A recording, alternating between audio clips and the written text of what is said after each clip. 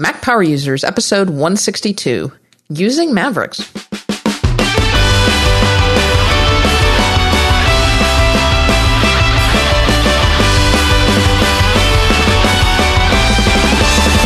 Welcome back to another episode of the Mac Power Users podcast. I'm Katie Floyd, alongside with David Sparks. Hey, David. Hey, Katie Floyd. How are you? I'm doing great. Been a busy couple of weeks from Apple. Yeah, it has. Are you getting a new iPad? Let's not talk about that. Oh, come on. Just tell us. I am. We're dying to know. I am getting one sometime later in November. Mini or Maxi? Mini. Yeah, because the regulars were pre-ordered. Not pre-order, but you could pick them up. I mean, there's no supply shortage on the Airs, but the Mini is just later in November. What does that mean? It's interesting to me that the worst things about both iPads, they've kind of corrected. As a result, the products are much closer now. Like the worst thing about the Mini to me was the Retina screen, and they've added a Retina screen. The worst thing about the bigger one was the weight, and they've reduced the weight. So now it's going to be a very interesting choice for people. Do they want the big screen or the little screen? Yeah, I've decided I've just pined for that Mini for so long that I would always be wondering if I didn't get the Mini. Yeah, I'm definitely going to get a Mini. I don't know. I might at some point replace the other one too. The other one is a year and a half old now, and I really like that A7 chip, and it's just so heavy. Well, it's not that so much as the chip. I'll tell you, like OmniFocus. I mean, this is like a silly thing for me, but on the A7 with my phone, have you noticed how fast OmniFocus updates your database? No, because I don't have an A7 phone. Thank you for rubbing that in. You didn't get one? I thought you got a new phone. No, we talked about how it was going to cost me that's $900. Right. Yeah. Well, if you but only I will knew let you know once I get my Mini. Yeah, you'll see. It's just little things like that. Boy, that really adds up. But yeah, I'm like you. I'm definitely getting a Mini. I'm probably going to wait. Maybe Christmas I'll ask for a bigger one if I'm really sold. But I haven't even picked one up yet. I think I need to hold one to see how much different it is. But I definitely want a Mini, and I'm definitely getting the 3G antenna. I didn't get the 3G antenna with the last one, and that has hurt me many times. So I'm going to throw out a question, and hopefully tweet me, because that's probably the easiest way to do that. But I am looking for the most minimalist case I can get for the Mini that still offers all-around protection. Right now, I've got a Marware CEO case for the regular size iPad, and I love the case. I love the design of the case. It's very protective, and it got that thing where you can hold it with your hand, and it looks very professional.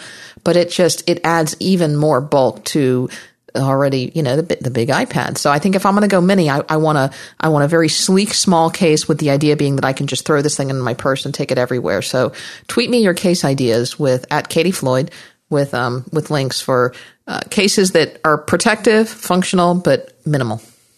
See, I'm not that as concerned about the back getting scratched up. I've been using mine with a smart cover case for a year, and it doesn't really show much wear, but I'm careful about it.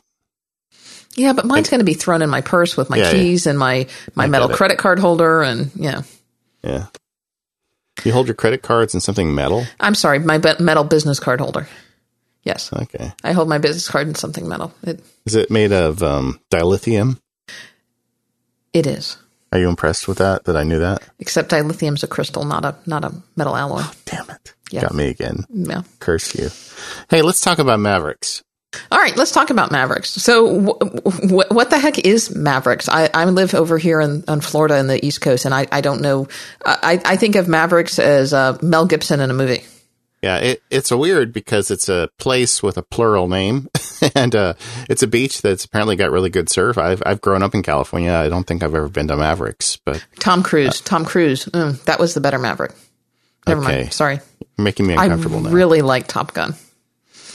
Okay. So anyway, Mavericks it's interesting because Mavericks is not a cat. And for a very long time, the Mac OS X names have always been after cats, with, them going through various iterations. And I thought it was very interesting the way Federighi introduced Mavericks to say, we're going to, I think he said something like California places of interest, or places we love in California. And, it's a name's worthy of Mac operating systems for the next 10 years. And that was at WWDC when he announced it. And I've always felt like statements like that in an Apple keynote are not off the cuff, that somebody thinks about stuff like that before they say it. As an aside, have you noticed how they keep talking about the A7 being a desktop class chip?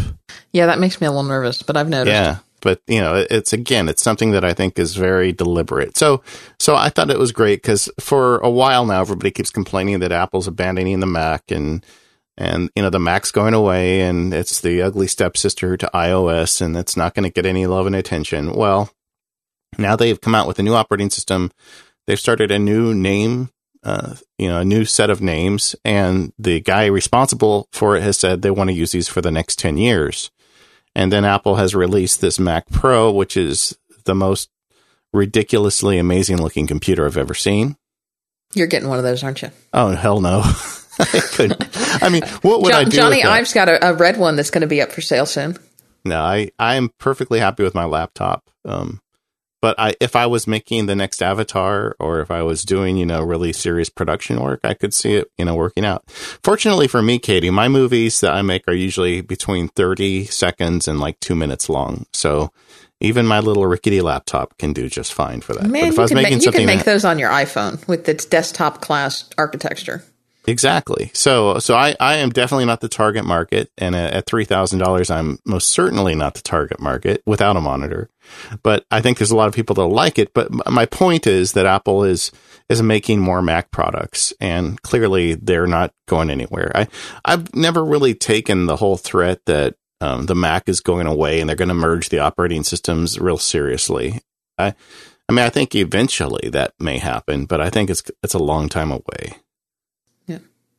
All right, so let's actually talk about Mavericks and some of the things that are new. And there were a couple of things I noticed right off the bat. I mean, you've been playing with the beta for quite some time. I downloaded it fresh when it was available last week, and immediately the thing that I noticed was the new default font in the OS, and I appreciate that. It's a subtle change, but it's a nice change that gives everything kind of a nice, clean interface appearance. Yeah, yeah. A couple of things I didn't like is the dock is now smoky. That bothers you? It does bother me. Now, do you run your Mac with the dock always present? Oh, of course not. I run my Mac properly with the dock hidden and on the left side. Yeah, which makes a lot of sense because the screen's very wide and space on the sides is much cheaper than space on the bottom. I also run my Mac with no icons in the dock other than those apps that are running. I was kind of judgmental the way you said that. Not judging. Yeah. Yeah, I think we've had this conversation before. You're obsessive compulsive about not keeping anything in your dock that's not actually running. Correct. It's kind of endearing, Katie. All right, so that really didn't bother me much, and I didn't particularly notice it because I don't usually have the dock out. It wasn't actually until the reviews came out for Mavericks that I said, I guess it is a little different. So that didn't bother me at all. One thing I sure liked about the new interface is the Linen never really impressed me much, and the Linen is completely gone from the operating system. Would it freak you out if I told you I missed the Linen so much I set it as my desktop background? Did you really? No. I mean, I could almost see you doing that, What color is it? The dark one. I used the dark one. The dark one. The interface hasn't changed that much. One of the things I don't like is the introduction of transparency to some of the windows. I can't figure out whether that's something that I just hate or if that's something that I'm just going to get used to. I don't think I'm ever going to entirely get used to it. I mean, I just noticed the other day, I was taking a screenshot. The next field guide, by the way, is so close to being done, and I'm going to be so happy when it's done because I think it's coming out great. But I've got screenshots in there that are showing up with like transparency with data behind them, because I just keep forgetting that this stuff is happening. So I don't understand why that would even happen. But so if you haven't installed Mavericks yet, there are certain times in the interface where you'll get this bit of transparency. Like one of the ones that kind of bugs me a little bit is the Finder when you're in list view. Mm-hmm. That's really the only time I see it. You actually see the stuff going up underneath the little like status bar across the top. Ugh. That's okay. There's kind of an obsession at Apple now with transparency, right? Well, it's just the idea of layering. It's showing you that your documents are behind the window. Yeah, I think. Do you notice there's another new feature to the interface called responsive scrolling? Scrolls like butter. Yeah, didn't you notice that immediately? Yeah, although I don't tend to have a really long. I guess I do have some really long file lists, but yeah, I see it. Well, I was using it. You see it on web pages and things like that, and the other thing about that is, it kind of I think it does it by predicting where you're likely to go and drawing little aspects of the screen in advance, so it's much smoother transition. Yeah, let me explain that further. So if you've got a web page open up, like katiefloyd.me, and Katie's got a long article, maybe she's created a tutorial. Ranting. Okay, maybe she was ranting, but she's got a long article. Let's pretend that your screen is 12 inches, but the actual length of the article, if you were to put it virtually on the computer, would be 36 inches, and it would stretch above and below the screen. Well, the way your computer has always done that in the past was when you scrolled, it would draw those portions of the screen that weren't on the screen as it needed them. Well, with this predictive scrolling or this responsive scrolling, it's drawing, I don't know, maybe 5 or 6 inches either direction off the screen and storing that in memory. So when you hit the scroll bar, it immediately has that access to that information. You scroll, it's just there. And the more you scroll, the more it will draw. And it predicts based on how fast you're scrolling. Obviously, depending on the speed of your processor, you may scroll faster than it can keep up with you. But so long as you don't go crazy, it works really great. Now, they had said this, and I knew about it, and I was using increasing builds of the beta. And I noticed it was better, but I didn't realize how much better it was until I went to do something on my wife's computer. And I immediately noticed how slow the scroll felt to me. I mean, this is a really nice feature. Yeah. Now, something I intentionally left out of our outline that I noticed that you added into the outline. Yes, my special characters. Your emojis. Well, see, I don't see it as emojis. But okay, so there's a new key command in Mavericks. If you hold Control, Command, and Space down, it's going to open the special characters menu. And if you like emojis, that's the place to go. And everybody's been making fun of this feature. It's like, oh, I can put, little pictures of poop in my documents now. Yes.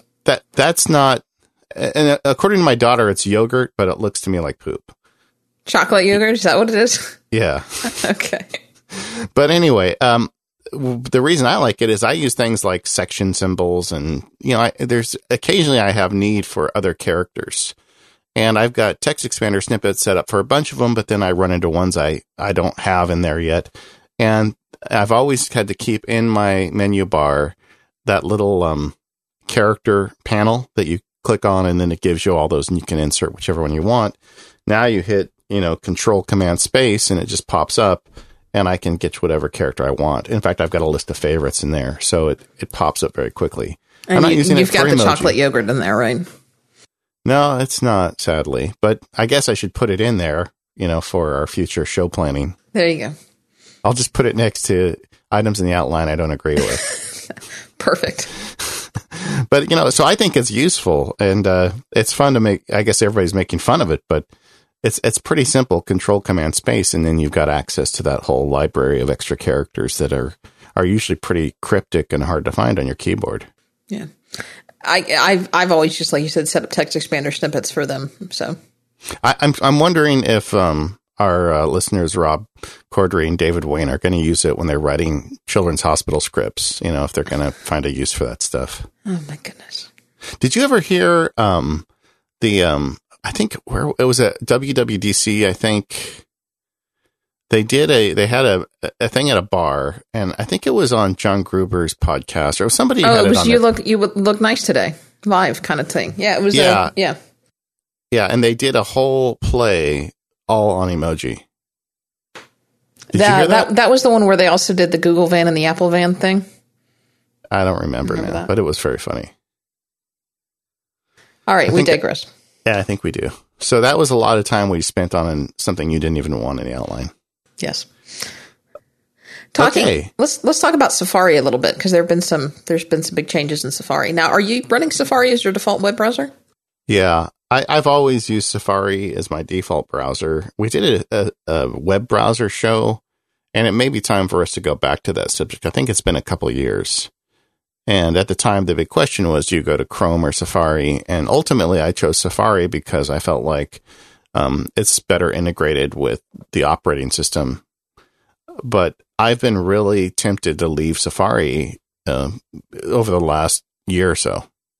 Yeah. Because it hasn't been as stable for me. And there's some underlying technologies that are involved here as well. I think it was a year or two ago that Google said with Chrome, they're going to do that independent. Each tab is going to run as its like own independent sandbox. So if one tab goes bad, it would just destroy that tab, wipe that tab out, and then everything else would keep running. And then Apple said, well, we're going to do something like that too. But I found instability and slowness in Safari over the last year or so. And are you having the...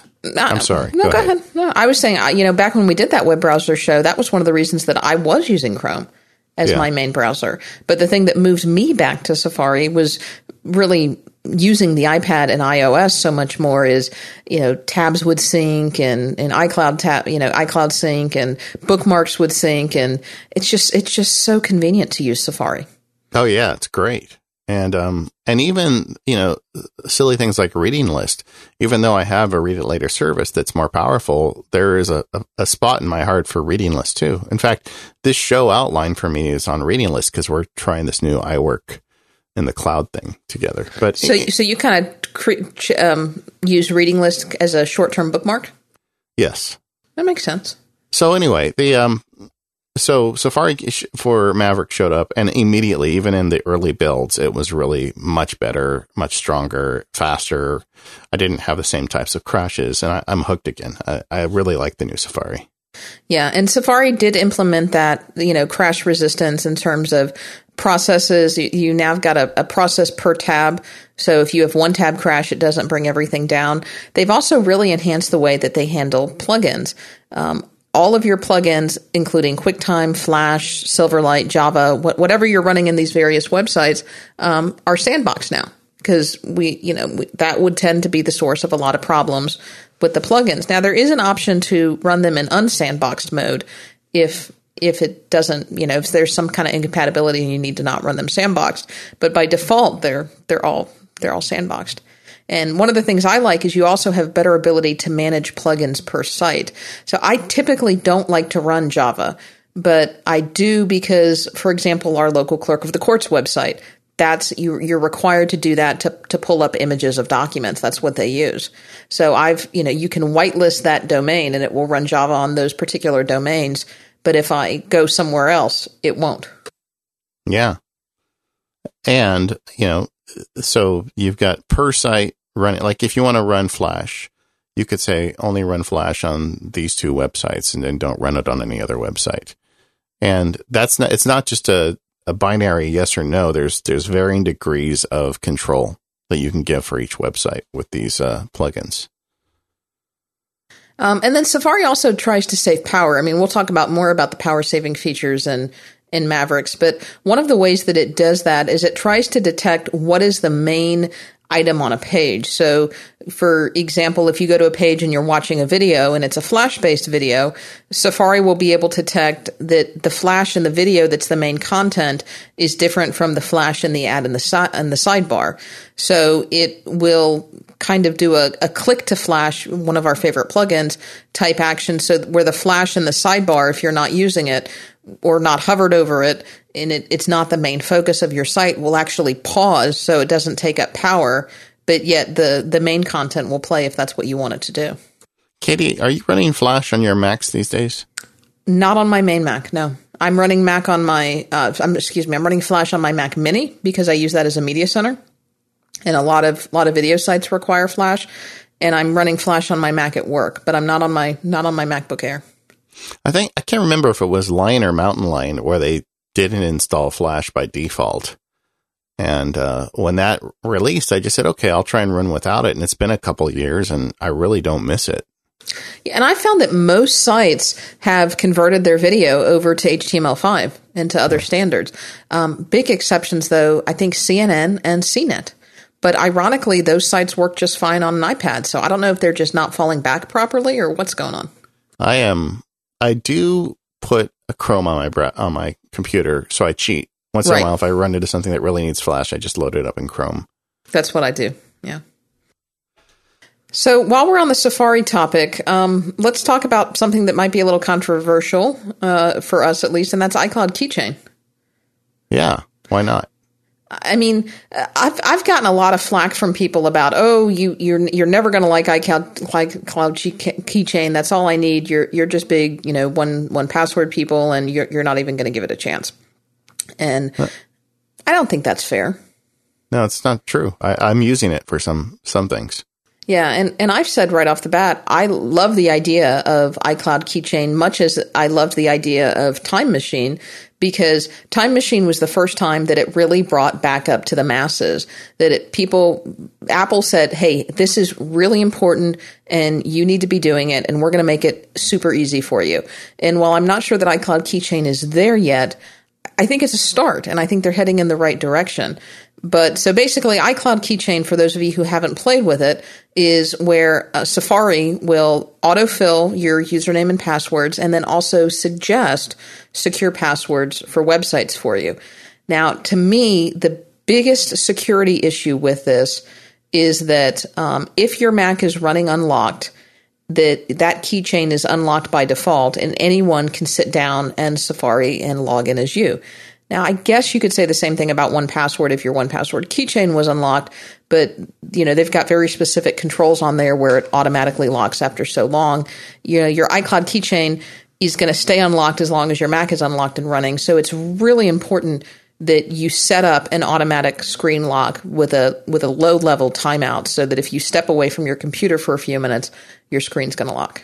Yeah, and the iCloud keychain works on iOS devices, and it's the same thing. So, like my banking password, I would never use an iCloud keychain for it, because if I'm at some place and the person says, "Can I borrow your phone to make a call?" and it's somebody who I think I can trust, and I give it to them, they can go log into my banking website. Whereas using 1Password, they'd have to type in a separate password. But, to your original point, first of all, I haven't received any of those emails from people saying that you're biased. I mean, I think even 1Password people would agree. The more Apple supports secure passwords in the operating system, the better it is for everybody. And I think it does have some use cases. And I'm curious to see kind of how it develops, because it's brand new now. So we'll see what happens with it. I mean, another thing about Apple features is that they come out with a new feature, but they don't dive real deep in things. They go kind of at a very, I don't want to say shallow, but they go kind of like, it's a V1. Well, no, I'm just saying in general, Apple features like this, they don't have the kind of detail and obsession that you see with 1Password, where it's got all the other features that 1Password has. And I doubt Apple ever will add those, because they're looking at finding just the most basic level of password security and making it available to everyone. They're not looking at kind of the power features of managing passwords. So they're really two different products. Yeah. Now, you talked about using iCloud Keychain in conjunction with a service like 1Password, which is actually what I do. And I do want to plug Sean Blanc. Has his members only podcast. I think it's called Sean Today. In fact, I'm sure it's called Sean Today. And he recently made an episode of that free and available to everybody because it touched on this very issue. And it talks about the thing that, even if you are using a password manager like 1Password or something like that, there is probably a time and a place to use iCloud Keychain and save certain passwords in iCloud Keychain for ease of convenience, but, be aware of the security issues and things like that. And I'll tell you one that I do this with all the time. This is going to sound so lazy, but my grocery store has online ordering at the deli. Yeah. So every week I go in and I order my half pound of Black Forest ham and my half pound of cheddar cheese and whatever I'm ordering. I've got a couple of preset favorites and schedule it for pickup at 11:30 when I'm coming back from the gym, and boom, it's all ready. But every week I have to log in to the website and use this randomly generated super secure password that I've got to go and figure out. And, honestly, David, if you asked to borrow my phone at Macworld, I understand now that you're probably going to order a bunch of deli meat for me. I'm going to order so much canned meat, you're just not going to believe it. It can't be canned meat. It's only the deli that does online ordering. So you can order 5 pounds of salami or something. Yeah, some Gouda. Get you some Gouda. You said Black Forest. You go for the serious stuff. I like the Black Forest ham. And that plain. You just have your car empty when you get back. Yeah, that's all I'm saying. Black Forest ham and Vermont yellow cheddar for those who are asking. Both by Boar's Head. Excellent. Cheddar's kind of boring. You gotta spice it up a bit, Katie. Well, there's a time and a place. Okay. So. Let's take a minute to talk about our sponsor. You need a break after that. Yeah. Kind of done talking about your lunch meat. Okay. To be perfectly honest. Sorry about that. There's a new app out. There's an update to an app that we all know and love. And the Omni Group has OmniGraffle, which I've talked about in prior podcasts and I've written about. OmniGraffle is the diagramming application that Omni Group makes and so much more. It's a really fantastic application that I use every day in my day job and, frankly, the night job for MacSparky too. So let's say you've got a diagram you want to build or an image you want to annotate. This application is for you. It's got some really powerful tools to diagram and create images. I mean, people use this stuff to make wireframes for applications. They can also use it to make draft images. They use it to make graphic images, like landscape architects use it. I use it to outline relationships when I do lawsuits, because people get in these lawsuits and you've got various documents and people and all these different relationships. And for me, because I'm such a visual person, I really need to see it as a diagram. And the reason I originally bought OmniGraffle is because I started playing with the trial and I was able to make these diagrams while I was talking to people. Like, for instance, if you want a hierarchical table, you can type it out in outline mode. I mean, they're using some of their own technologies from OmniOutliner, and it immediately draws itself a graphic representation of that. And they've got versions for the iPad and the Mac, so it all talks to each other. Well, this new version for the Mac, OmniGraffle 6, is really something to behold. So if you haven't played with it before, you want to check this out. They made a lot of changes. The first thing is the new inspector design. It's a single sidebar along the right side of the screen, not unlike the new iWork applications. Although I'll have you note that OmniGraffle released this before Apple released those new iWork applications, so maybe they definitely knew where the puck was headed there. But it integrates the inspectors, so you don't have this floating window all over the place. You've got it in one place where it's very easy to find. In fact, if I had one complaint about OmniGraffle before, it was I wasn't always sure where the various inspectors were. Have you ever had that with these floating inspector windows where you're not sure where to look? They can get lost, especially if you have I'm having the same problem right now with iBooks Author. I wish they would do the same thing in that application too. So OmniGraffle already has it. And it works better, and it's improved tools, like the resource browser. One of the great things about OmniGraffle is that you can have resources that's got stock images that you can pull in and click and drag and resize. And there's all these great stencils that people have made, and there's an online stencil repository that's built right into the application. I was making a diagram, and I wanted some stick figures. But I didn't want, the really basic stick figures. I wanted something that looked kind of nice of people that I could put into a keynote presentation. And I went in and searched in their online group of stencils, and somebody had made this really high quality set of stencils. I pushed a button, it automatically imported it to OmniGraffle 6, and then I just had it available to me in my inspector. So this is really useful if you're sitting there making diagrams. Everything can snap to grid. You can manually set the guides. And if you get your canvas just right, and I'm probably getting too far inside baseball for this, but when you have a canvas, you have a grid that you want to snap to. Once you get it just right, you can export that to another canvas. So if you want to make copies or similar builds, you can do it very easily. It's really something else. I know that the Omni Group people have been working very hard on this update for, frankly, a long time. And I'd never seen any of the betas that, I just kept, they asked me about it and I said, I just want to work because I use your app so much. I don't want anything that's not, ready to go.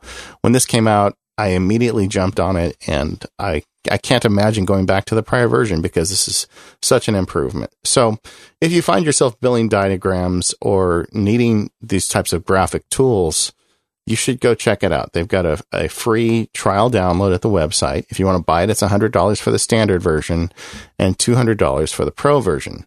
And what the pro version gets you, there's some additional tools available. It's got high res imaging. It's got it's got several, like you can use multiple layers in the professional version. So just go check it out, and you can kind of make your own decision about which version you need. But I just use this application so much. In some ways, it replaced the traditional graphic images like Photoshop for me because I'm so used to the tools and I like the way they snap in terms of alignment that I use it for that kind of stuff too. Anyway, I don't want to wax on and on about this, but OmniGraffle 6 is a really nice update made by some really great people. Go check it out at theomnigroup.com, and if you do end up buying it, let them know that you heard about it from the Mac Power users. All right, let's talk about some of the cool stuff that's in the Finder. The Finder has tabs. The Finder has tabs. I was going to talk about notifications, but we can go ahead and talk about Finders and tabs. I like tabs. Yeah, me too. I keep forgetting that they're there. No, I don't have that problem. The other thing I like about the Finder now is you can use it in the full screen mode. Yes, you can. It's really great on your laptop. You can just fill a screen and put all your Finder tabs right there. And then I use it in conjunction with Daisy. What's the Daisy Disk app? It's Unclutter. Unclutter. It's loaded on my Mac at all times. So I'll have the Finder in one window with multiple tabs, and then I'll drag resources up into the clipboard on Unclutter. And then I'll go to, iBooks Author or Keynote or wherever I'm working, and then I can just selectively pull down whatever assets I need from there. That's very cool. Do be careful, though. It moves things out into Unclutter, so you want to copy them if it's something you're going to reuse. So you just use tabs to kind of go back and forth and in places. So you really only have one Finder window open at any given time now is the idea. Yeah, exactly. That's so hard to get used to because I've always had multiple Finder windows open. But I love the idea. I'm so excited about Finder tabs. Well, it always made me crazy because you've got overlapping Finder windows, and then you have to, excuse the pun, find it. So you've dragged a file, and you're not sure where the target for that file is. It may be just under the window you're currently in. So then you drop it on the desktop, and then you go find the other window and you copy it there. But if it's on another disk drive, it depends where the location is. It either may move it to the new location or copy it. So then you end up with these extra copies of files on your desktop, and you're not sure if that's the only copy or if that was just a leftover copy, and it just all sorts of anarchy ensue. So this new way of working with just tabs in one window for me is way more efficient. Yeah. I tell you, I've been enjoying, but still getting used to in some respects, support for multiple displays because right now talking to you, I'm running multiple displays on my Mac, and I've got, kind of our main window and show notes and reference material on my main display. And then on my secondary display, I've got our Skype window and our call recorder and our piezo and that kind of stuff. And I'm staring at 2 menu bars, and that's a little freaky. But isn't that more convenient? Yeah, I think it is. What's weird is the menu bar on one page says Pages and the menu bar on the other page says Skype. And boy, am I glad I have Bartender installed because you get all those little menu extras and loaded on both menus. Yeah. And so, yeah. I've been experimenting with 2 screens too lately, using my iMac as a secondary display.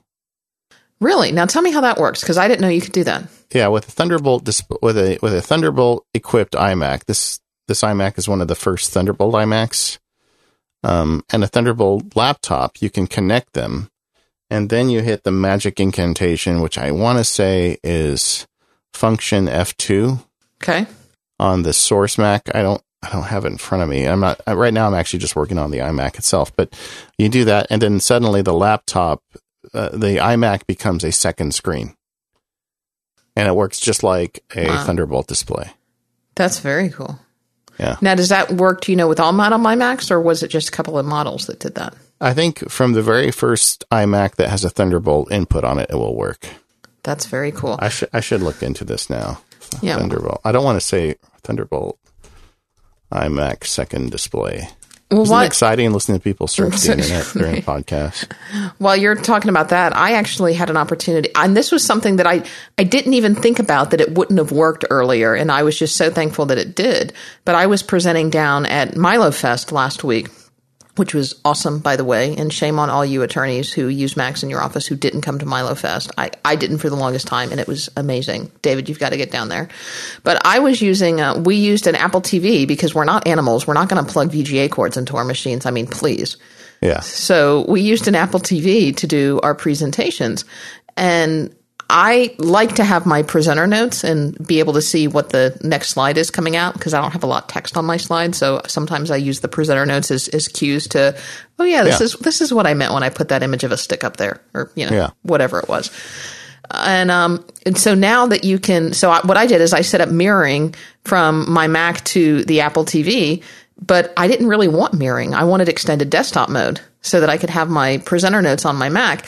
And it just worked. And it didn't occur to me until as I was giving the presentation at some point, wow, this wouldn't have worked a couple of weeks ago.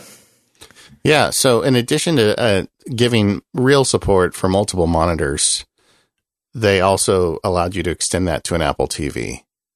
Yeah. And that was huge. Yeah, I still can't get over that we went like 2 years without real, dual screen support on Mac OS X. I think it was longer than that, but it was just ridiculous. But I think it's fixed now. Yeah, well, I think they came up with a solution that seems to work. Like you, we've got the Apple TV at the office, and I've been using it in the same method, and it's working great. And it's Command F2 to turn an iMac into a second screen. Perfect. So you want to talk about tags? I have a lot. Well, I'm not using tags, but I have a lot to say about them. All right. Do you want to do a sponsor? Tags? You want to do a sponsor first, or because I have a lot to say about tags. You have a lot to say about that. Well, let's talk about the few other things I have in the Finder before we get to tags, and then we'll do our sponsor and then get to tags. Will that work? Okay. So a couple of other things that I like about the Finder is you can now export directly to PDF within the Finder menu. Yeah. Thank you for that tip. Well, it's a menu item. I'd like to think that people at Apple got tired of the question, how do you do this by keyboard combination? They said, heck with it, just put it in the menu. Yeah, but what I was referring to is, didn't you update your screencast to say, hey, this is... So I've actually created a keyboard shortcut so that I think Command Shift P is print to PDF in most cases for me. Well, the actual command is export to PDF semicolon, which is option... I'm sorry. Export to PDF ellipsis, which is typed in by control semicolon. You know what? It'll work if you put 3 dots. Oh, will it? It used to not. It used to not. They changed that a couple versions of the OS ago. Okay. Well, there you have it. Yeah. So now it's Shift Command P for me. Yeah. And then a couple of other little things. Thank goodness you can now restore the library folder in your user folder.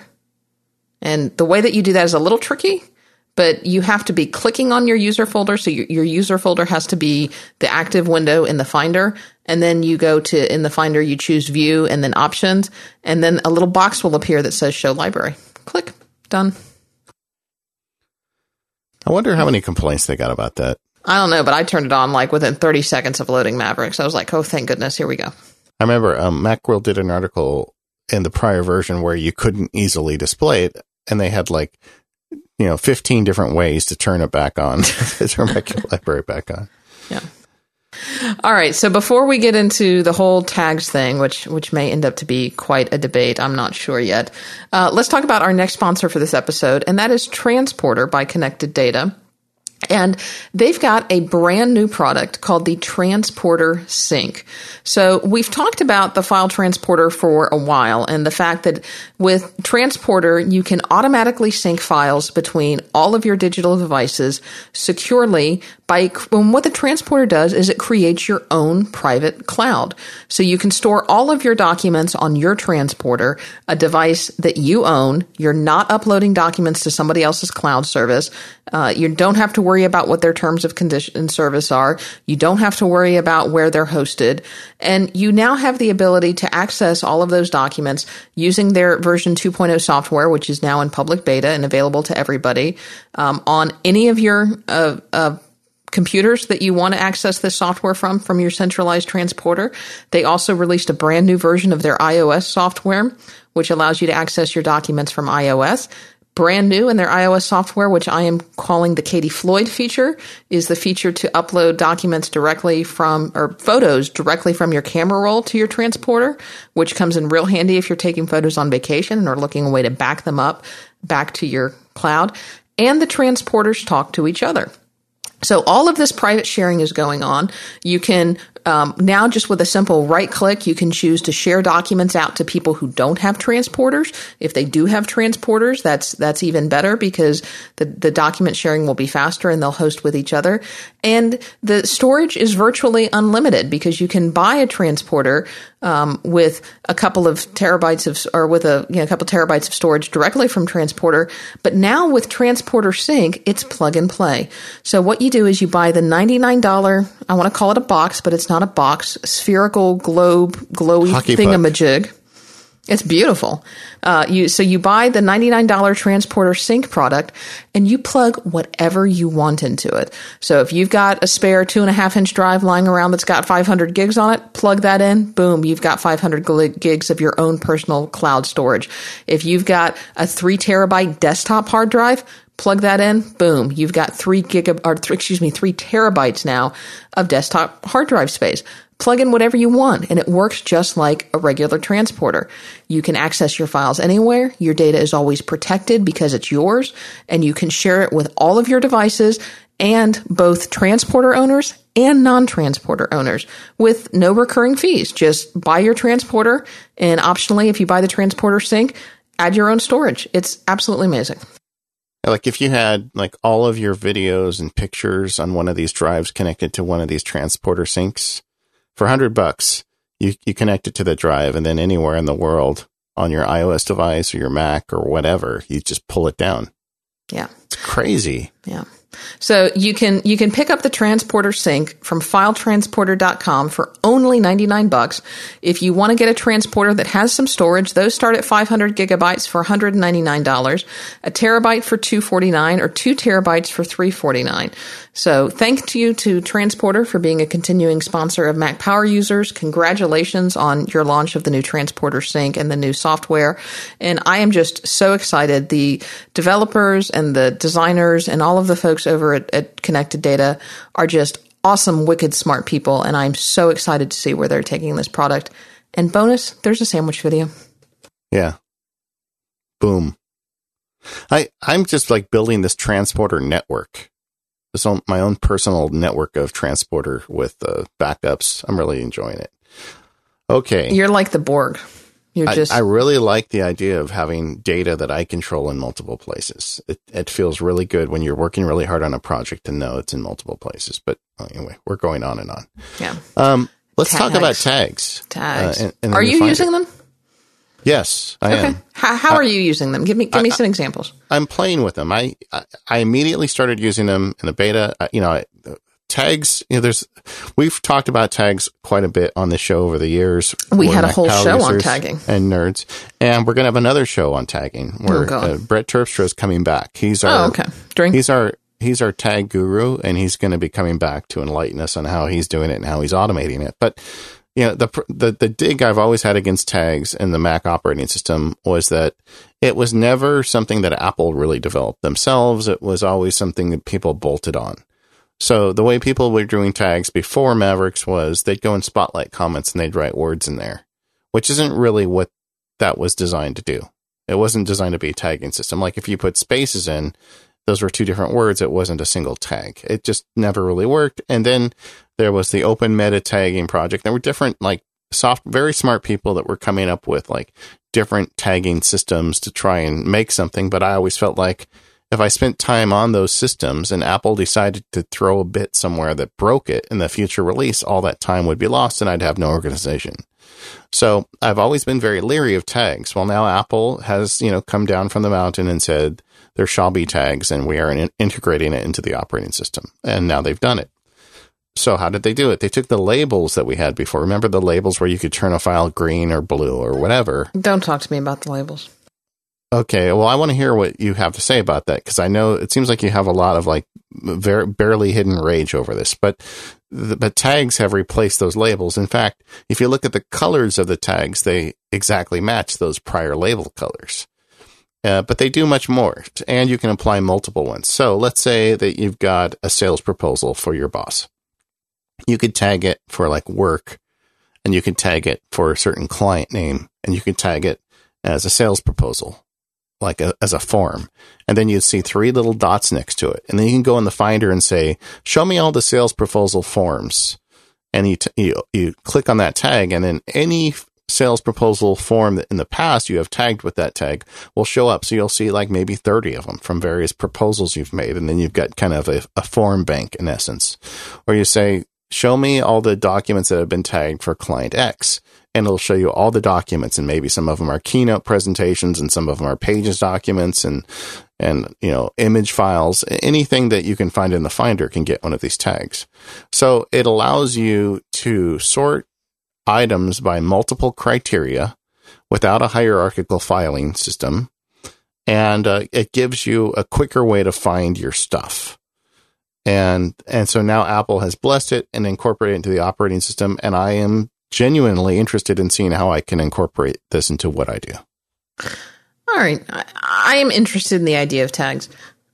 I'm not a huge tagger. I'm much more of a folder person. And we talked about that on our file naming it wasn't our file name. It was our tagging, and it was a show where we talked about tagging versus kind of, are you a hunter or gatherer type show? Gosh, we've done so many shows. It's been such a long time. I can't even remember them. Is that despair in your voice, Katie? It is. It's just like, we talked about this like 3 years ago, and here we are talking about it again. Well, you know what? In 3 years, if everything goes right, we'll be talking about it again. Yeah, we definitely will. But so tags, the thing that intrigues me perhaps most about tags is it seems to be the only way that I can tell to really integrate a way to search and find iCloud and local documents all in one place. Because one of the things that has always frustrated me is I like storing documents in iCloud for certain purposes, but I've never really liked how they were segregated on my Mac. I mean, try explaining that to a normal person. In fact, I have. I've tried every month. It seems that this is a topic at my Mac user group, and they say, where are my files in iCloud? Because it doesn't make sense. It doesn't make sense where your iCloud files are. That, well, if it's a Pages document, then you have to go to Pages and go to the Open menu and then click on the little iCloud button, and then you'll see all your Pages document. If it's a Preview document, then you have to go to Preview and do the same thing. Or if it's a text edit document, then you got to do that and you got to do that. It's just not intuitive, and it doesn't make sense. But what I've seen is that if you tag something and they all have the same tag, that when you search for the tag, they'll all come up together. Absolutely. Yeah. I think the real promise of this would be the tagging to cycle over to iOS. So imagine that, using my hypothetical earlier, you're on your iPad and say there's some type of iCloud app for iOS that says it doesn't have a hierarchical file structure that, we'd kind of expect, but instead it's just a list of all your tags. And you click on the client tag and all the client documents show up. All the iCloud client documents show up. And then from there, you could tap one and it'll jump into Pages or Keynote or whatever files you have associated with those. Yeah. So there's definitely going to be some work in the back end if you really want to use tags to go back and tag all your legacy files. I'm not sure it's going to get difficult to manage when you get into mass numbers of tags. I mean, let's say you had a tag for every client. Yeah, this isn't, it doesn't have the support for 200 clients. I mean, I think you're right. It becomes unmanageable at some point, but for a lot of people, a limited tagging system will be enough. Right. And then we talked about labels a little bit, and really labels are gone. Tags are the new labels. So that's what you're doing. Now, tags are backwards compatible, I understand, with labels. So if I was really concerned about how is this going to work with my Hazel rules. Well, number one, because that was where I used a labeling quite a bit for Hazel rules. So I would set it red and it would do this, and set it green and it would do this, and set it yellow and it would ignore it, or something like that. So I used labels quite a bit for Hazel. Hazel now has a feature where you can read tags. And my understanding is that if you take a folder that is, you can also set your tags as red, green, blue, orange, yellow. In fact, I think that's what they come as by default. So if you tag a file red in Mavericks and then were to give it to somebody who was running a non-Mavericks machine, that file would show up as labeled red. And let's think about that for a minute. What if you had a Hazel rule that said any file where the contents say Wile E. Coyote gets the Coyote client tag? Yeah, you could do that. So Hazel has been updated and it can apply Mavericks tags now. I haven't really worked this all out for me. It's probably not robust enough for me to just abandon folders, and I don't think my hierarchical folders are going anywhere anytime soon. And that may just be an effect of my age. Having grown up with hierarchical folders, I'm very comfortable with them. But I think Apple is really trying to point people at using tags, and I wouldn't be surprised if some future release of iOS 8, gave us the ability to see that tagging data over on our iPads and iPhones. And at that point, it becomes really interesting. Anything else to say about tags? Even, I would. Just, even if you don't have if you have...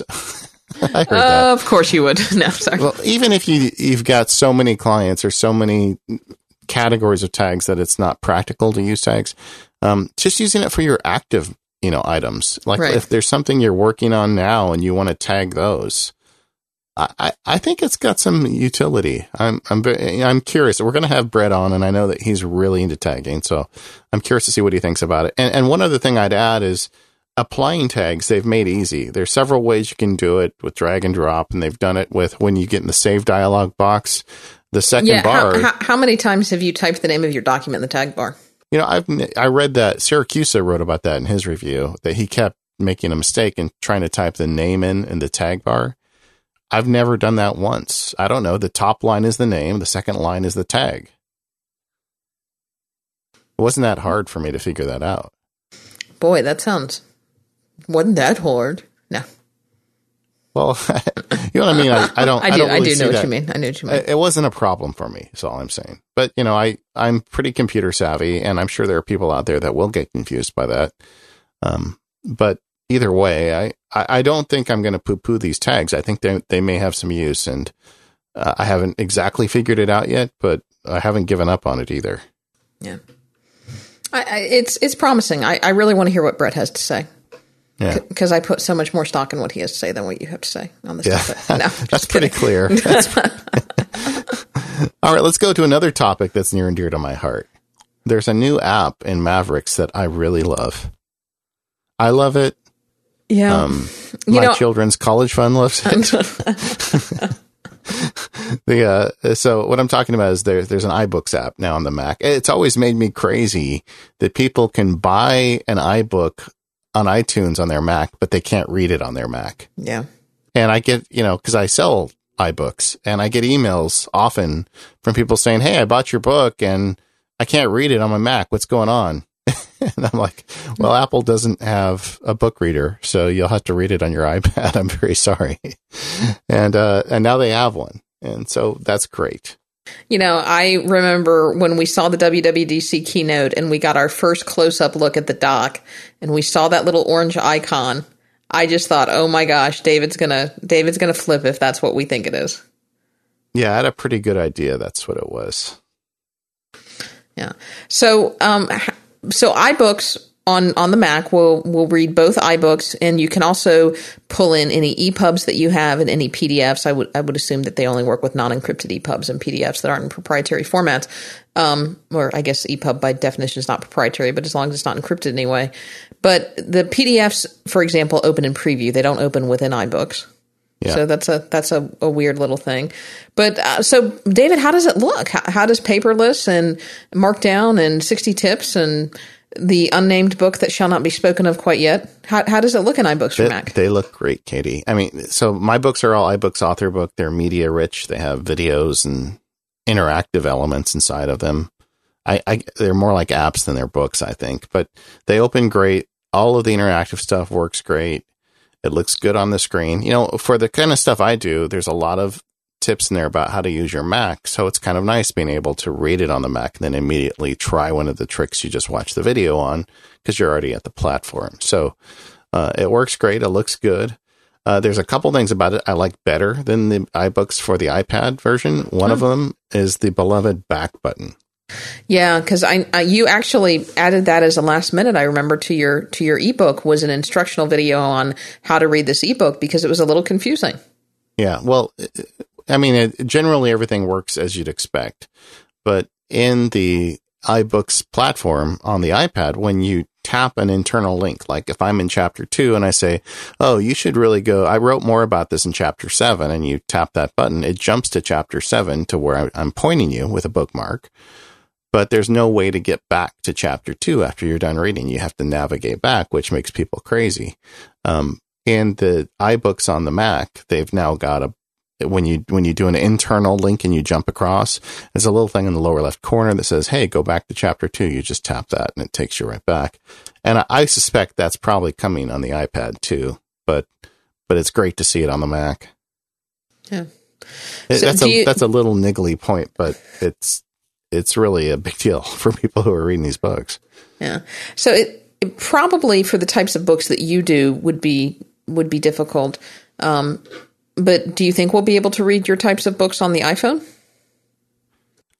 Well, we don't have a reader for it yet. Right. I would assume that at some point they will. And the books I do are formatted two ways. One is the landscape view, which is the one where it's all custom laid out and the typography set. It's kind of the way I want people to read it, where I have absolute control over how it looks. And then the portrait mode, when you turn it into portrait mode on an iPad, it removes a lot of the formatting and just gives you a nice long list of the text with the rich media elements in the left column, and you can just tap on one to bring it up. I mean, that would work on an iPhone.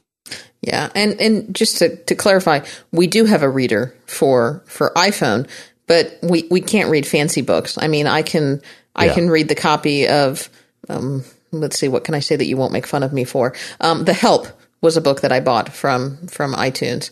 And I can read that, but I can't read any MacSparky books on my iPhone. Yeah, so maybe in the future they'll bring that in. I'm just happy it's on the Mac. Yeah. So I'm very happy that they have it. I think it's a good app. Have you used it at all? Have you tried to look at any of my books on it? I have. In fact, that was the first thing I did, is I pulled up Paperless in iBooks. Yeah, it looks pretty good. And there you are, just yammering away. And the full screen, yeah, exactly. That's what I do. But the full screen mode looks pretty nice too. And you can adjust, if you pull the width across, it'll actually put your notes on the column if you do inline notes. I mean, I can see it being a nice thing for education too. Yeah, I'm very excited about that. And I think it will bring, and you may have found this already, I hope you have, that it will bring iBooks to more people, because I've wanted, I've had several of your field guide actually that I've gifted to my, I've gifted to my mom. I've given her an iTunes gift card and says, this is specifically what this is for. Here, let me go download these for you. But she, she's done some of them on the iPad, but it's a little bit complicated. And I think she, especially for the 60 tips, just have a much better time with it on the Mac. Yeah. And for some people it's much bigger, which is nice. Yeah. Well, first of all, thank you for gifting my book to your mother. Do you say, Mom, this is that guy I keep telling you about that's crazy? She likes your, I should not say this. I gave her your paperless book when she decided to go paperless, and she picked your naming convention over mine. That's awesome. It's horrible. All right. Horrible. Because I guess you appeared to have more credibility than I did at the time. That's okay, because Brett Terpstra has way more credibility than I do in your eyes. Because I'm sitting here teaching her, hand-holding her, giving her the scanner, and she's like, "Oh, but he wrote the book, and he said I should name my files this way." But isn't that the way it always is with the people closest to you? They never listen to you. With the dash instead of a dot. I'm going to do it that way. I was just like, oh, jeez. Give me my scan You're snap really back. angry about that dot, Katie Floyd. I like the dot. It's the dash I don't like. Yeah. Give me my scan snap. All right. Maps. Oh, talk about something else I don't like. Well, let's hear it. All right. I have not had good experience with Apple Maps. And I will admit that I don't use it all the time, because I would say definitely in excess of 30% of the time I have used it, it has given me bad directions. I mean, bad directions. And it's, I don't know if it's because I don't live in a super, I live in the suburbs. I don't live in a real populated area, but I was driving down to Milo Fest, in Orlando, and I knew pretty much where I was going. I was going to a resort in Epcot. And from the point in time that I went to get off the turnpike in Florida to go down to Disney, my, probably 8-year-old in-car GPS, not in-car, but, one of those suction cup to the dashboard type things, car GPS navigation systems that I have not updated the maps on in years, was giving me directions exactly where I needed to go. And I am pulling in to the convention center. I can see it in front of me, and Maps is saying, make a U-turn, make a U-turn, make a U-turn. I mean, it was sending me 20 miles in the wrong direction. I'm interested. Was this, so this was done in the Maps application in Maverick? Well, or was this done in Maps on your iPhone? It's both. It started in Mavericks, and so I did this a couple of times because I was down there in Orlando, and I was like, okay, well, from this hotel where I am, how do I get to this restaurant, or how do I get to this place? So it was easier for me to search for places in Mavericks, and I wanted to try it out because I knew we'd be talking about this. So I'd pull up Mavericks and I'd tell it where I was, because I know GPS location isn't perfect when you're using it on your Mac. It's, it's doing Wi-Fi and that kind of stuff. So I'd tell it where I was, and then I'd say, okay, well, how do I get to that Chili's that's, a couple of miles away? And so I'd click the little share button, and I'd say, okay, share this map and send it to my iPhone. And that seemed to work well. It sent it to my iPhone. I got a push notification on my iPhone saying, hey, here's your map. So you just tap on it and it goes to Maps and gives you directions. Yeah, I stick it in my pocket. But here's the thing. It didn't give me turn-by-turn directions. It didn't give me verbal directions. It gave me page 1. Okay, when you get to that turn, hit the arrow. Okay, when you get to that turn, hit the arrow. And I don't know if I'm using it wrong, but I tried it multiple times and it did the same thing. I would hope that the behavior that I would expect is that when I get in my car and press start, that, the typical iOS navigation directions would start up, and it would tell me, okay, you've got a turn coming up in 0.2 miles, make a right, or do that. And it never did. The directions that it gave me on the map were, from your current location, drive 0.2 miles, then take a right. And then I'd have to hit the next arrow to get to the next set of directions. See, I'm just running it right now because I don't have that experience. I've used it several times. I am in Southern California, which I think is pretty heavily mapped, and it's not rural at all. So I've been getting really good directions with it. When I'm going to go somewhere that I'm not familiar with, if I'm at my Mac, I just find the location and I hit the sharing button and I send it to my iPhone, and I get an immediate notification, and I tap it on my phone, and I'm good to go. It's been very seamless for me. Well, maybe that was my problem, because I was actually sending the driving directions to my map. And because, in Apple Maps, you can say, okay, well, show me something on the map, or show me how to get from this location to that location. So on Apple Maps, I was saying, show me how to get from my hotel to this location, because I wanted to see, am I going to have to get on the turnpike? Am I going to get on the interstate? What's involved, even though it's only 3 miles away. And so when I told it to send to the iPhone, that's what it sent me. Maybe if I had done it a different way and said, just send me this location, it would have been different, because then I found that if I stopped, clicked on the location, reopened it in Apple Maps, then I would have the ability within Maps on the iPhone to tell it to start navigating. Well, I'm not sure, because I just did the same thing too. I just said, give me a map from my my home to a certain location, and it sent me the directions, and I turned it on, and it was starting driving directions. So that's very play bizarre. with it some more. Some more. If anybody knows what's causing that, let me know. I don't think Apple is at the level of Google Maps at all. I'm not sure they ever will be. I mean, Google has this crazy Street View thing, that's really useful, I think. And I don't see Apple hiring a fleet of vans to drive around every street in the nation and map it with pictures. But I think the thing I like about maps is the fact that Apple is swinging, I agree. At least they're swinging. And there's a couple things going on at Apple right now that I feel that way about. We're going to do more content later, or more shows later, about the new iWork and how we're using it and what we think of them, because, this would be a 5-hour show if we covered everything that's new right now. But the fact that they're trying to do cloud integration and cloud collaboration, even if it's not perfect yet, I think the only way they're going to get better is to start doing it. So I'm glad they're doing it. As an aside, the outline for this whole show was written in Pages on Katie's computer, and I've been working on the outline through the Safari browser. So they're swinging. Are you there, Katie? Because you're really quiet right now. No, I'm sorry. I was actually just updating the outline. I didn't want everybody to hear my keyboard clicks. Okay. So anyway, Maps isn't at Google level, but the sharing feature is really convenient. And if it works like it's been working for me, I think I'm going to be using it quite a bit more. Yeah. Don't get lost. Okay, let's talk about a sponsor again, and then get into another big topic of this new Mavericks update. Probably the focus of it is this energy saving, which is another topic I have a few things to say about. Okay. So let's talk about Daisy Disk, which is our sponsor. Daisy Disk gives you a different way to look at the data on your hard drive. Everybody's got hidden gigabytes on their hard drive, and you don't realize how quickly it gathers.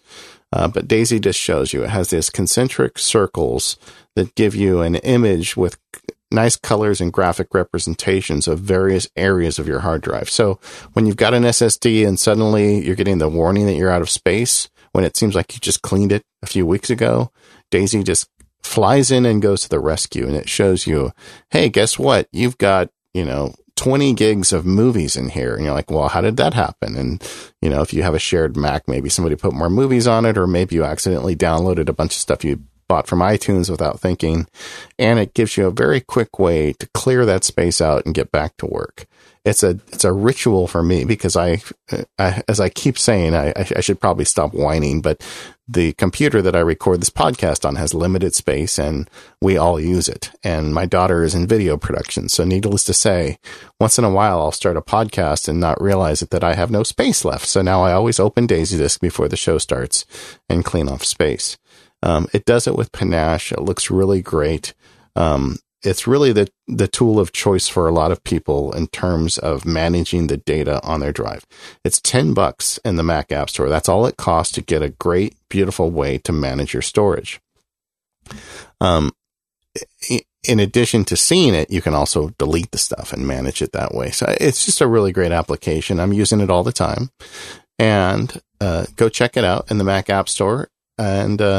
And also they have the other app that I mentioned earlier, Unclutter, which is another great app by the same developer that allows me to manage storage of files as I'm moving around on my computer. So thanks, Daisy Disk, for supporting the show, and go check it out. Thank you. All right, let's talk about energy savings. And I've been kind of jealous of all of these new Haswell Macs. Are you running one? You probably are. No, I'm not. I'm still... No. So I've got the MacBook Air, the generation that came out just before they put these new Haswell chips in it. And so I get reasonable battery life with my MacBook Air, probably real world, screen full blast and actually doing work and running my thing. I probably get 4 to 5 hours on my MacBook Air, which candidly is plenty. And I could get more if I actively took measures to save the battery, but running the way that I run, I probably get 4 to 5 hours on my MacBook Air, and it's about 18 months old now. And I am already seeing energy savings with Mavericks because I was running it off the battery quite a bit this past week while I was away. And I realized I'd gone back to the hotel and was working on the outline for the show and was doing a couple of other things and realized that all of a sudden it was, 11 o'clock and I'd been back at the hotel since about 6 and I hadn't plugged my Mac in and I still had some time left on the battery. Yeah. So you want to talk a little bit about the underlying technologies that they put in to save you so much time? Yeah, we definitely should. And we aren't going to get super geeky with this. We'll try to do it big picture. Siracusa gets pretty geeky when you read his review, which I strongly suggest everybody do. That it took me about 2 hours between doing this and doing other things to read the review. And so John Siracusa, who has been a prior guest of the show, does this legendary review of every new version of the Mac operating system. And it's the only one I ever read because it's like the source. And John actually attends WWDC, the Worldwide Developer Conference, to get the skinny on exactly what's going on. And I've cribbed a bunch of information from that review to talk about in this section of our show. So there's a couple things that happen when your Mac is running. There's all these various processes that happen, and these are measured in milliseconds. I mean, it's, your computer is constantly doing things. And the computer is built to ramp up power as it's needed to do these tasks and to bring power down when it doesn't. But this is happening so fast and so often that the power is always ramping up and ramping down over and over again. And as John kind of displays with an image in his review, they're combining these together in blocks. So the computer can fire up, do a bunch of these little tasks, and then bring the power back down to zero or very close to zero while it's waiting for the next block or grouping of them. And I guess, they call it timer coalescing. It's a way of putting things together. The bottom line is the net effect is the computer's hot and running much less than it was the old way. So that's the first thing they did. And he calls it, I think, in that review, the race to sleep, which means your computer is constantly, and again, we measure this in terms of milliseconds, ramping up to do something and then ramping back down so it can go idle, ramping up, ramping back down, ramping up, ramping back down.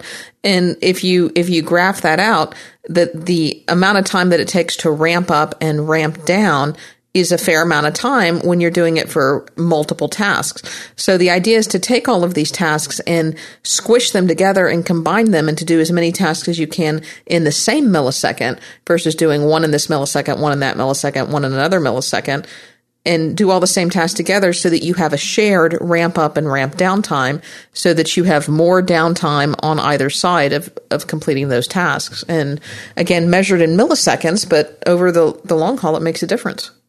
Yeah. And another thing it does, it pays attention to what's in the front of the screen. For instance, if you've got an application that is displaying data, like, some type of animation, and suddenly you put a window in front of it, in Mavericks, it's going to say, hey, the user can't see what I'm doing right now. It can't see my animation.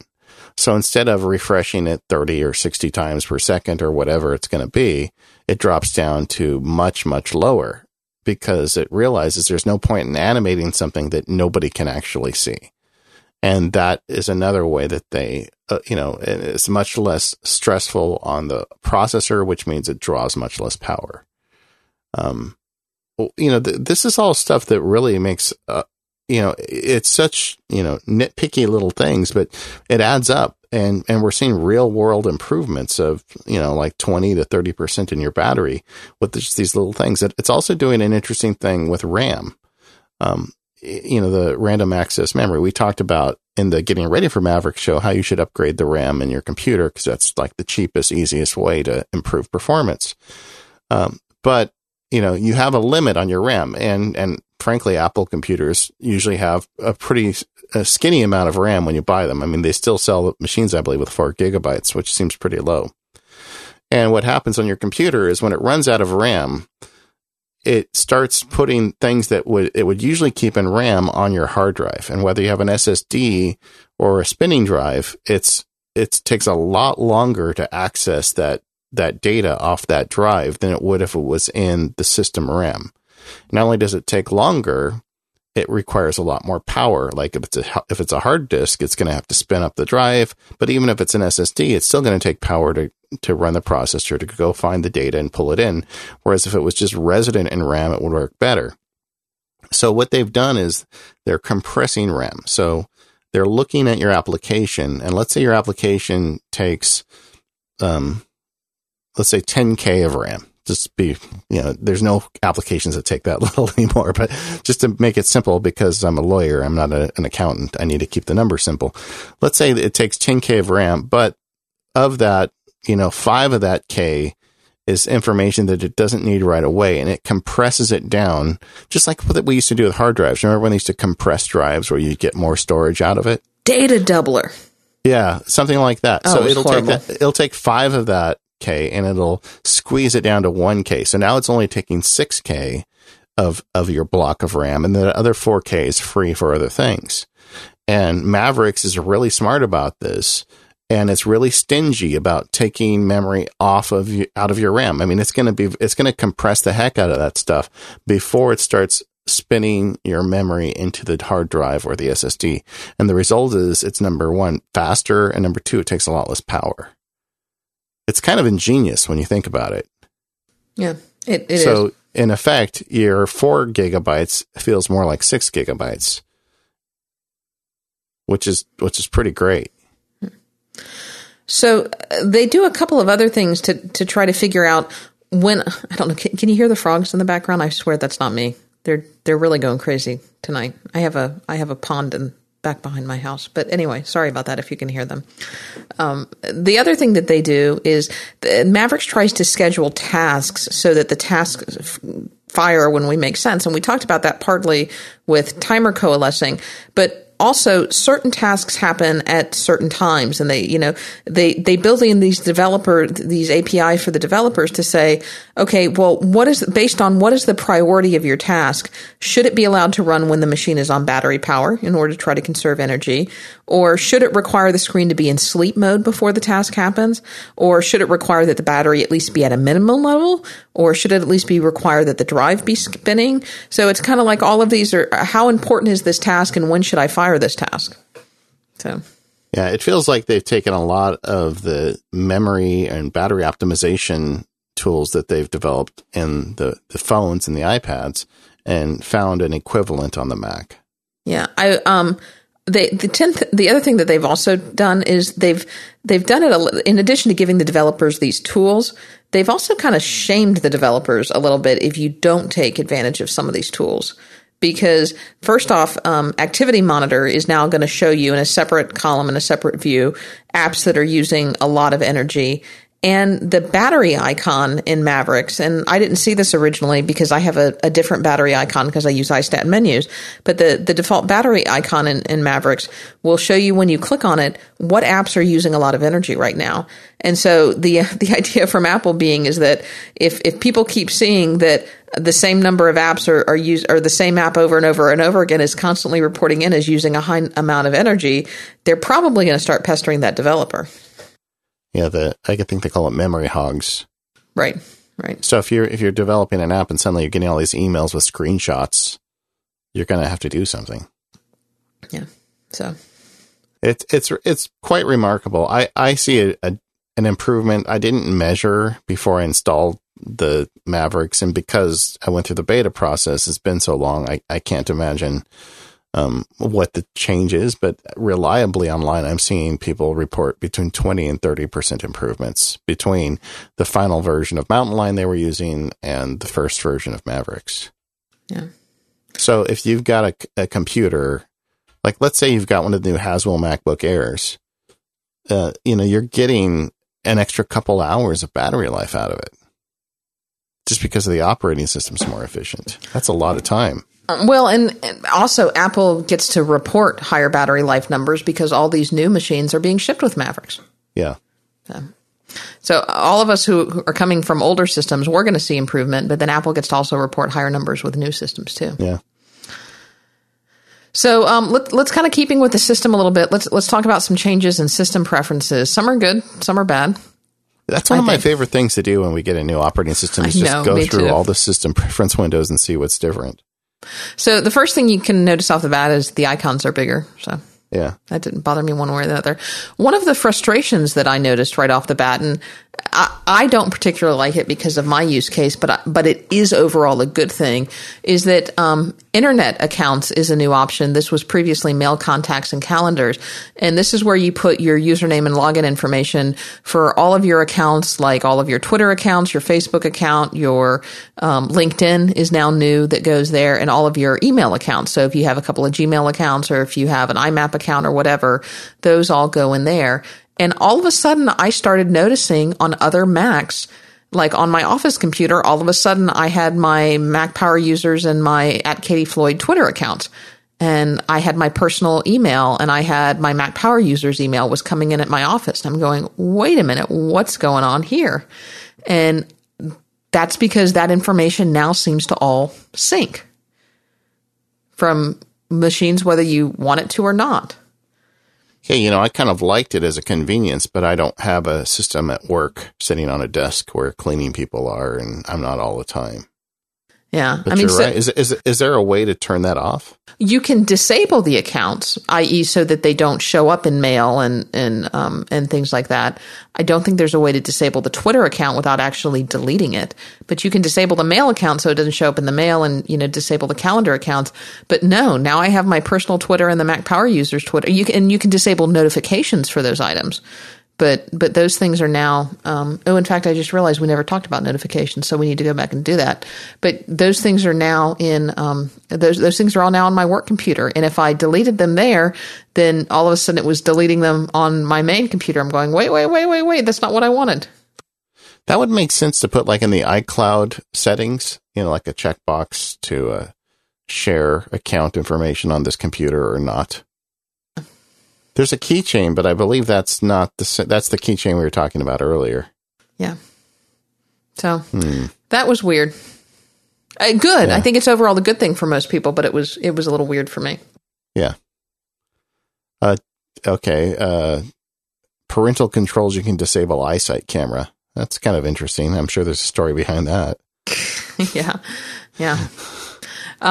One of my favorite features, and I love it on the iPhone, and I got to tell you, I love it on the Mac too. Software update now automatically updates the apps.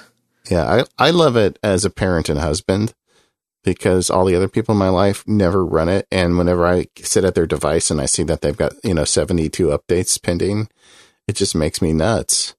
Yeah, I installed Mavericks on my mother's machine this week, and check the box, done. Well, some people are complaining or worried that, an app developer is going to make an update that's going to take away features or somehow, make the app less capable. And they want the power to say yay or nay. And you can turn it off if that's your concern. But I'm fearless about that stuff. Just give me the current version and I'll deal with it. Yeah, I kind of feel the same way you do. But if something catastrophic happens, that's what backups are for.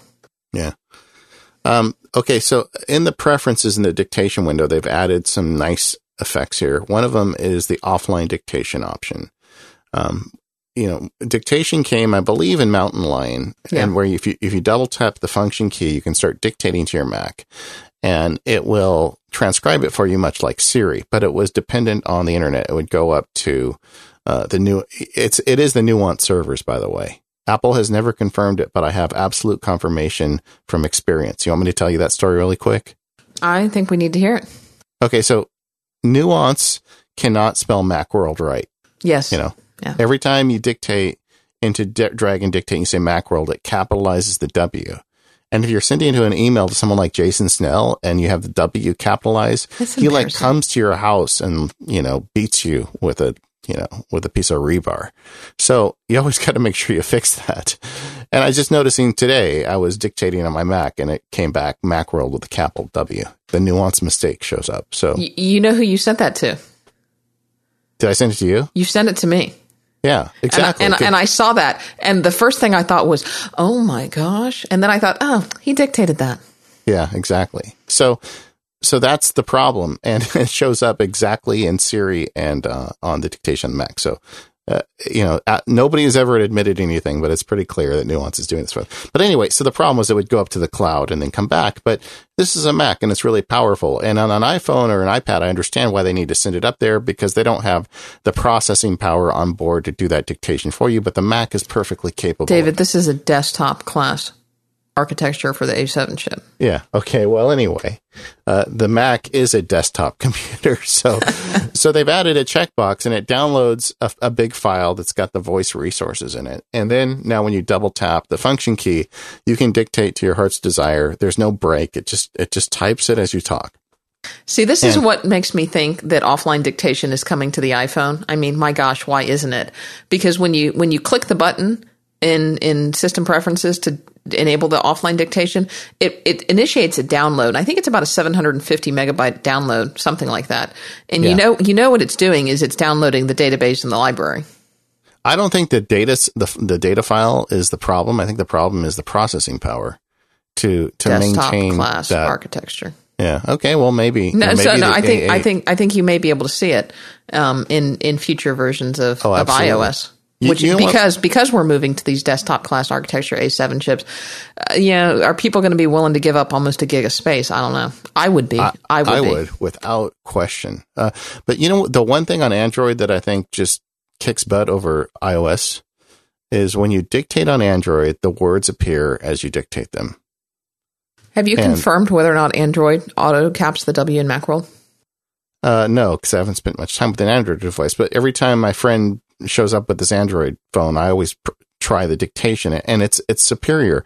The immediate feedback of seeing the words show up on the screen as you say them makes it so much better. And of course, there's the additional problem with Siri when you dictate for 30 seconds and it just decides it's not going to give you anything.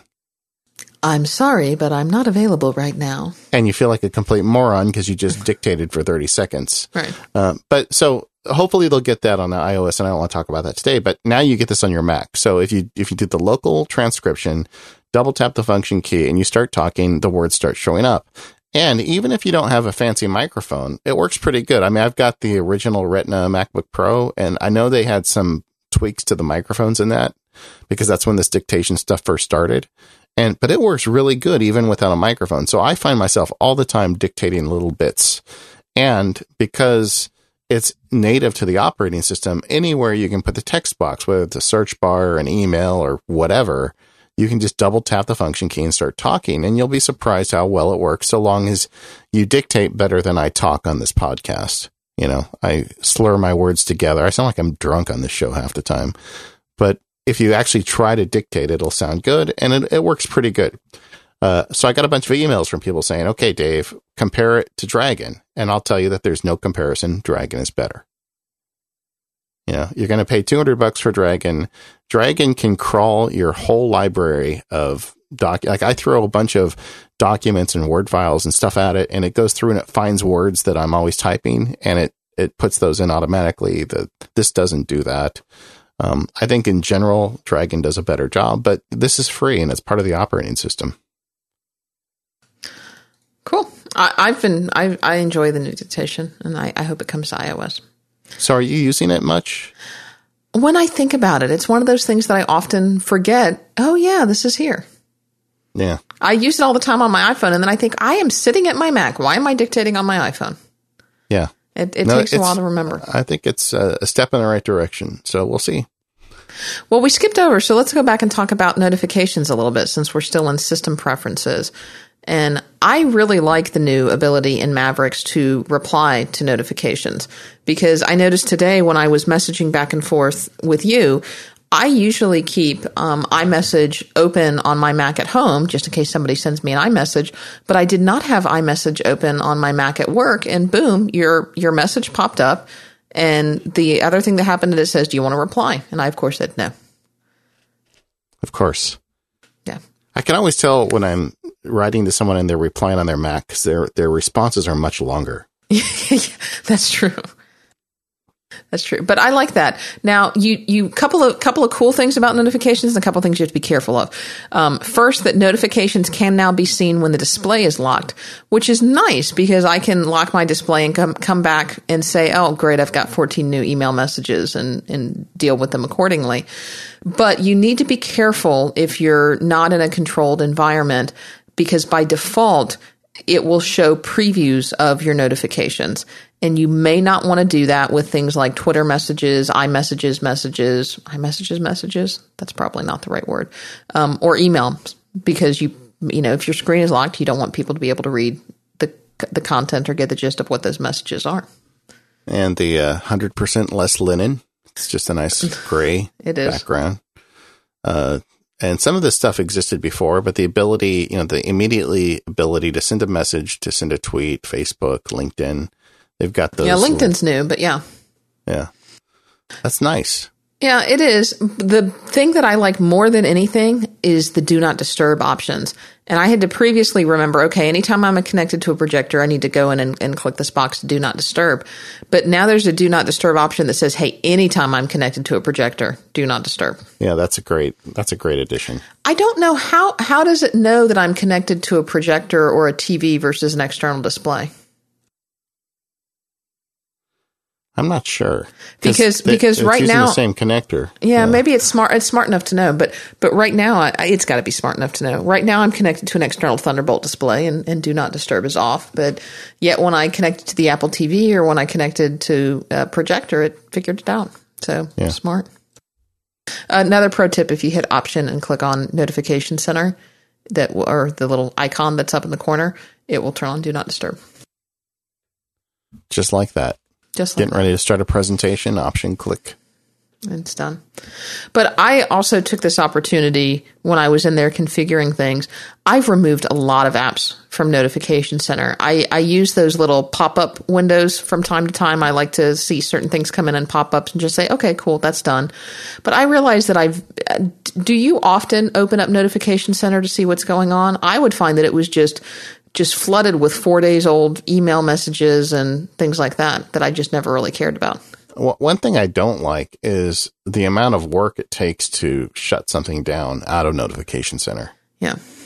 But what do you use Notification Center for? I mean, I like the messages and the pop-up windows for certain things, but do you actually view anything in Notification Center? Yeah, my calendar all the time. It's right there. You just take 2 fingers and slide right on your trackpad or your Magic Trackpad, and your calendar for the day is at the top of the screen. See, I use Fantastical for that. So yeah, but that's a good idea. I primarily use it for backup notifications because I like to. That's the only thing I really keep in there is I keep a couple days worth of backup notifications. I like to see if my backup is okay. But I think I'm going to add the calendar now that you mentioned that. All right. Well, I think we've got time for one more sponsor, and then we can wrap up talking about some of the new apps. Yeah, there's several. they redid several. Yeah. So I want to talk about our last sponsor for this episode, and that is 1Password. And you know that 1Password came out with version 4 for the Mac a couple of weeks ago, and I have just absolutely been loving it. And one of my favorite features of 1Password version 4 is a feature called Security Audit. And we've always talked about the importance of creating unique, strong, secure passwords for all of your sites. And then, David, you tell us your story about how when the time changes, which is getting ready to happen, everybody, or it probably happened as you're listening to this, depending on where you are in the world, you go through and you have a smart folder or a list full of specific passwords to your mission-critical things like your Dropbox and your bank and things that are high security that you go through and you rotate and you change every 6 months, right? Right. Okay. The DEF CON list, as I recall. Is it still called that? You bet. All right.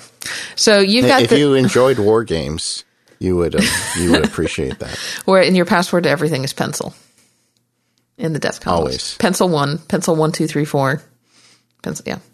So you were in a sense doing your own form of security audit, but now 1Password will take a lot of that guesswork out of you. So when you launch 1Password, there's now a new section over in the sidebar that says security audit. And what it does is it will show you where you've used the same password for multiple sites so that you can go through and change those. it will show you where you've used weak passwords for sites, so you can go through and change those. Here's a hint. Usually where you've used the weak passwords is where you've used the same passwords, because it's probably a password you've created yourself. So it kind of gives you a checklist of, hey, these are passwords you haven't changed for a while. Hey, these are pretty weak passwords. Hey, warning, these are all the same passwords. So you really need to change these. And it will at a glance show you all these things in one password. You can say, well, only show me passwords that I haven't changed in the last year, passwords I haven't changed in the last month, whatever you want your criteria to be. And so I was going through Security Audit the other day, and I have a few more things in there than I would like, but what I found is mainly the things in Security Audit were services that I had long since abandoned. So even if I'm going to abandon a service and just completely, before I delete it out of 1Password, I still like to go ahead and change my password, because even if it's a service that I've abandoned, I've probably used an insecure password on that service and on other services, and I want to change it before I abandon it, because if that site now gets compromised, I don't want my password to be compromised, even though it was an old insecure one I'm probably not using anymore. Yeah, so, I was going to say, why would you do that if you're not using the password anymore? Yeah, but it may be a password that I've got on multiple other sites that I've abandoned, and I just don't know what's out there.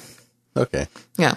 So I was going through and I saw that I had a Upromise account. I don't know if you remember that, but it was like this college savings things where you would let them scan your card at the grocery store. And what they were really doing is tracking all the stuff that you were buying so they could advertise to you. But it was like, oh, well, you'll get, 3 cents for every $50 that you spend at the grocery store or something like that. And we'll add it to this college account for you. And I don't know. It was something that I did years and years and years ago when I was in college. And, nothing ever became of it. And I said, I wonder if this place is still around. So I logged in, my Upromise account worked, and it was in 1Password. And I had $56 in there, over the years of scanning these cards and going to this program. And so I went in to change my password, and I did that. And then it said, you have $56. Would you like to request a check? That's a lot of ham, Katie. And I said, yes, please. And 2 weeks later, this check appeared in my mailbox. So here's a pro tip. Maybe you should go check out all those sites that you've abandoned. You might have money sitting in there. So excellent. That's my story about how Security Audit not only saved me from password stupidity, but also made me $56. Yeah, but if you really want to be scared, go in there and look at your 3+-year-old passwords. Oh yeah. And take a look through it. Like I was looking through there as you were talking about buying ham. And I realized there's a couple in here that aren't on my list of things I need to change every time the clocks change, and I'm going to have to fix that. Yeah. There you go. Okay. 1Password. Great company, and they're not going anywhere. I think we're going to be using them for a while. Yeah. So let's talk about the new apps, so specifically iCloud or iCal. Yeah. What do you think of they took all the leather and fancy skeuomorphic design out of these applications, flattened them. I think it looks so much better. I'm very pleased with the appearance of iCal. Some people would say that it's a little too simplified. But seems kind of boring to me. Yeah, it does. I don't use iCal. Oh, gosh, in fact, I call it iCal, so that should tell you how often I don't use it. I don't use Calendar as my primary calendar. I've talked about how I use BusyCal, although I did switch back over to it for a couple of days in preparation for this show. I will tell you that I still found it buggy with Exchange, which is why I'll go back to BusyCal for using it. But I was getting still the same kind of issues that I was getting before with Exchange, and that was disappointing, where when somebody else in the office would send somebody who's not me an invitation, it would pop up in my calendar app. Yeah. As a notification. No, I don't need to know that kind of stuff. But I've got this theory about these apps is, they went and completely redesigned iOS 7, and depending on who you talk to, between, 5 and 8 months. And that must have been a monumental project. And at the same time, they said, we've got to get some of this crazy stuff, like that torn paper and calendar. Yeah. I mean, that was one of the reasons why I completely embraced BusyCal. It's not the reason I really stayed with it, but it was so weird having the torn paper on my digital calendar that I couldn't even look at it. But so they took a bunch of that stuff out, but it looks to me like they took it apart, but they didn't really rebuild anything. It looks very stock to me now. Yeah. So, what about, I'm like you. What about feature-wise? Some of the new features of Calendar app is the new. Well, you've got the new inspector, so it's easier now to edit things, which I appreciate. But the big change was location. So they've tied Calendar to Apple Maps, and you can now specify. Which I try to do is I try to specify a location or an address in some of my places, and supposedly it will figure out the travel time. I have not had this work when I've tried it. You know, if I've put an address and I go to the travel time drop down menu and it will say it's figuring, and then it never does. Okay, so there's two pieces of that. The first is if you're going to meet somewhere, you start typing in the name of the place and the calendar application will look for that location. And in my testing, it worked pretty good. If you say, you know, Katie, let's meet at Panera Bread, and I start typing in. Do you guys have Panera Bread on your side? We do have Paneras. Okay. Yeah. So if I start typing in Panera, it'll find the one closest to me. I don't like Panera Bread. I don't have to put an address at all. I just write the word Panera Bread and it'll find the one that's closest to wherever I'm at. And there'll be a list of 2 or 3 more under that. And I can click on one and it automatically inserts the address of the location, which to me is really great, you know, especially if it's someplace I haven't been before. And then did it automatically fill in the travel time for you? Then when you're setting an alarm for the event, you can say, you know, 1 minute, 15 minutes, or travel time, and it'll calculate the travel time. Now, it wasn't consistent for me in that regard. Like if I would do that from home, it would always assume I was traveling from home, even though I might be traveling from work. I did play with it, though. I put in an appointment to go to work, and I put the work address in and the travel time. And then I had an appointment at Panera Bread after that, and it calculated from work. So then it thought, okay, you're going to be at work at that point because that's the last appointment you drove to. The real problem I have with the travel time thing, which I think is kind of great, and you know, your phone could give you notifications when it's time to leave. But that's kind of a big assumption, is how long is it going to take to get there? Like, for instance, if I'm going to a place that's 5 minutes away from where I'm at, I typically leave like 15 minutes early because I just hate to, you know, tell somebody I'm going to meet them and not be there at the moment that we're supposed to start talking. And I'm just kind of anal that way. And I have these eye thingies in my pocket or in my briefcase or whatever. So it's not like I'm going to lose that 10 minutes. If I get there and I'm 10 minutes early, I can sit and answer email or figure out my OmniFocus tasks for the rest of the day, or I'll do something. So the travel time thing isn't that useful for me because I don't want to get there at the moment I'm supposed to be there. I want to get there a little early.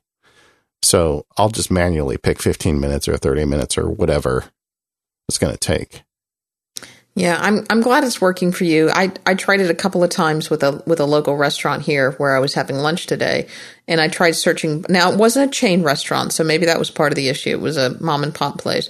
I tried searching by name, and then it couldn't find it, so then I just tried typing in the address, and I just typed in the address, but nothing seemed to pop up. So I'm gonna try one more right now.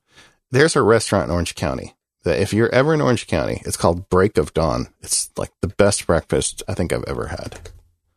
Okay. Break of Dawn, but it's a weird name.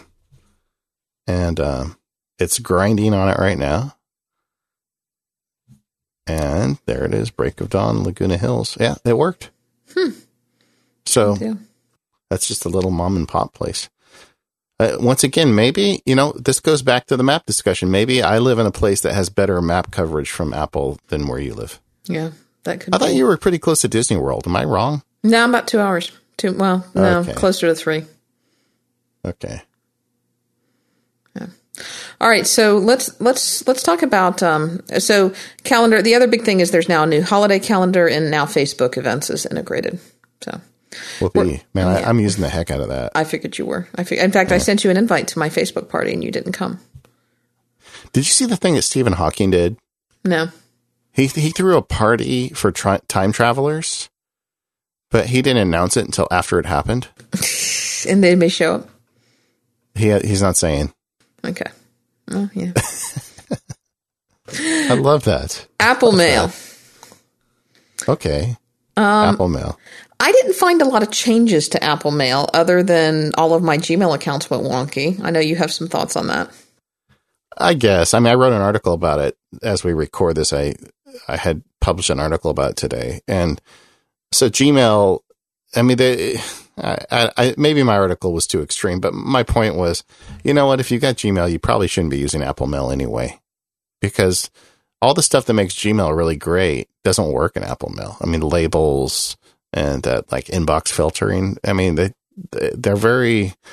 it's very much a round peg in a square hole.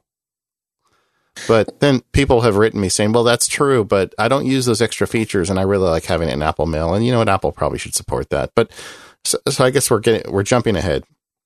Gmail, the way Gmail works, it's not IMAP, it's not POP, it's kind of something Google. And there was a way to kind of make it work in the past. Now it's recopying all your mail and just causing all sorts of havoc if you try and access your Gmail account in Apple Mail.